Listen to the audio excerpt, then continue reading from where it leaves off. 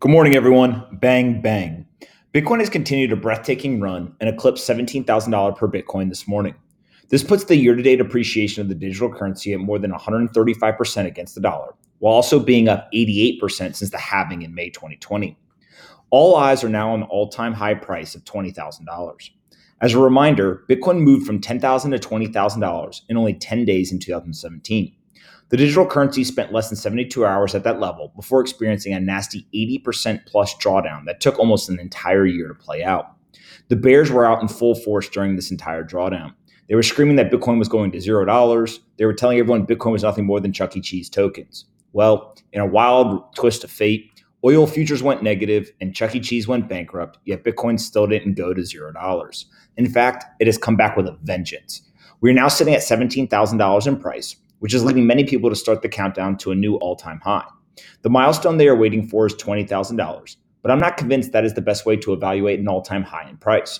Nick Carter from Castle Island Ventures has been all over this for weeks. He tweeted that you have to remember the market cap all-time high is 17,482 at the current supply instead of the $20,000 price point. The all-time high in economic significance comes before unit price all-time high. And he's also visualized the difference in a chart. Additionally, if we take a look at the new casebitcoin.com site, we can see a few other great data points. This is important because I believe the market cap metric is more important than the price of a single Bitcoin. The supply slowly increases, so total market cap better represents where the market is over time. We are currently sitting at just over $315 billion. Only 3 days in the history of Bitcoin have ever been higher. Price is not the only metric to watch either.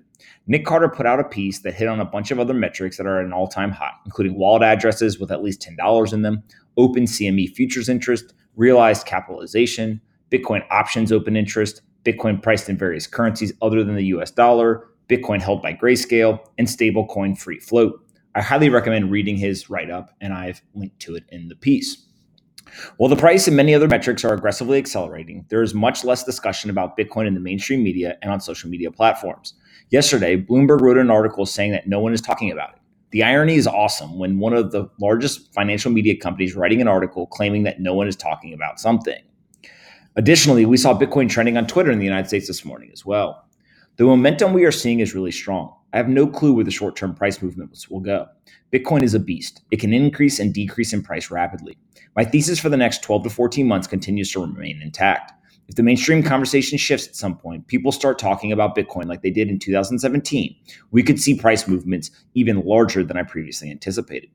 It is crucial during euphoric times like this to remember a few simple rules. 1, don't get cocky. The market is the ultimate referee. 2, information and data can change quickly. Make sure you're paying attention. 3, be open to changing your mind if you get new information. 4, the best investors press their winners harder than anyone else. 5, it is our responsibility to educate and welcome everyone who shows interest in Bitcoin, regardless of whether they were previously bearish or not. Bitcoin will hit a new all-time high in market cap at some point, and then eventually hit an all-time high in price. The bears will be proven wrong, the bulls will be vindicated. I'm just not convinced that this will be the end of the story. It still sounds crazy to many, but I believe we are watching the rise of the next global reserve currency. If that happens, we are all still so early. Have a great day, and I'll talk to everyone tomorrow.